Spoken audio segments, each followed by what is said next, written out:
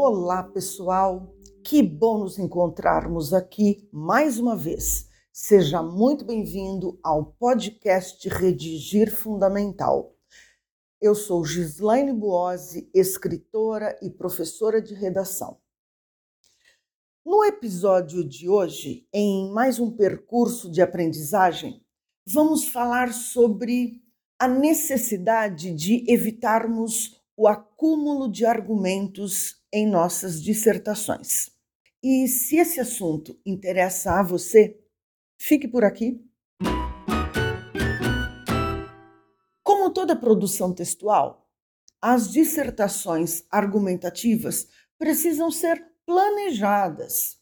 Os argumentos utilizados para fundamentar a tese do dissertador, além de claros e coerentes, devem ser bem desenvolvidos e não apenas mencionados. Considerando-se que a redação escolar tenha aproximadamente 30 linhas, é preciso dividir esse espaço entre a apresentação do tema e da tese, a argumentação e a conclusão. Vamos tomar, por exemplo, o tema a depressão entre os jovens. Para essa discussão, podemos levantar algumas causas da depressão. Situações traumatizantes, uma morte na família, por exemplo, pode desencadear uma tristeza e, então, a depressão. Histórico familiar, estresse crônico, etc. Podemos também pensar nos sintomas.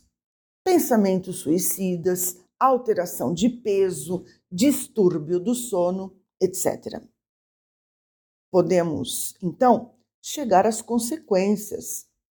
Uso de álcool e de outras drogas, suicídio, isolamento social, etc. Por fim, podemos ainda mencionar tratamentos, acompanhamento psiquiátrico e psicológico, exercícios físicos, medicamentos prescritos por profissionais da saúde mental, etc. Notemos, então, que o tema a depressão entre os jovens é polêmico. Aqui foram apontados rapidamente 3 causas, 3 sintomas, 3 consequências e 3 formas de tratamento. Sem dúvida, em 30 linhas, ainda que até fosse possível apontar, acumular todos eles, não seria possível apresentar consistentemente o tema, desenvolver os 12 argumentos e finalizar a discussão. Recomendamos, portanto, que seja feito, antes do texto definitivo, um rascunho que atente à seguinte estrutura.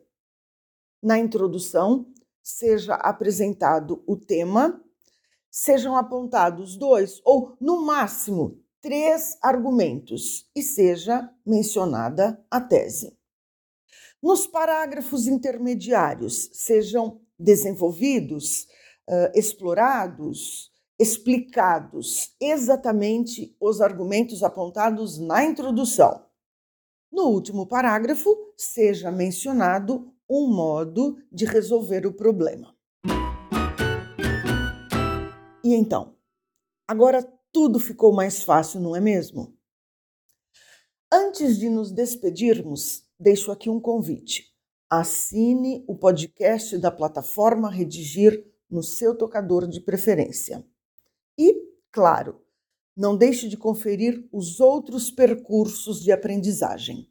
Então é isso, um abraço e até o próximo episódio.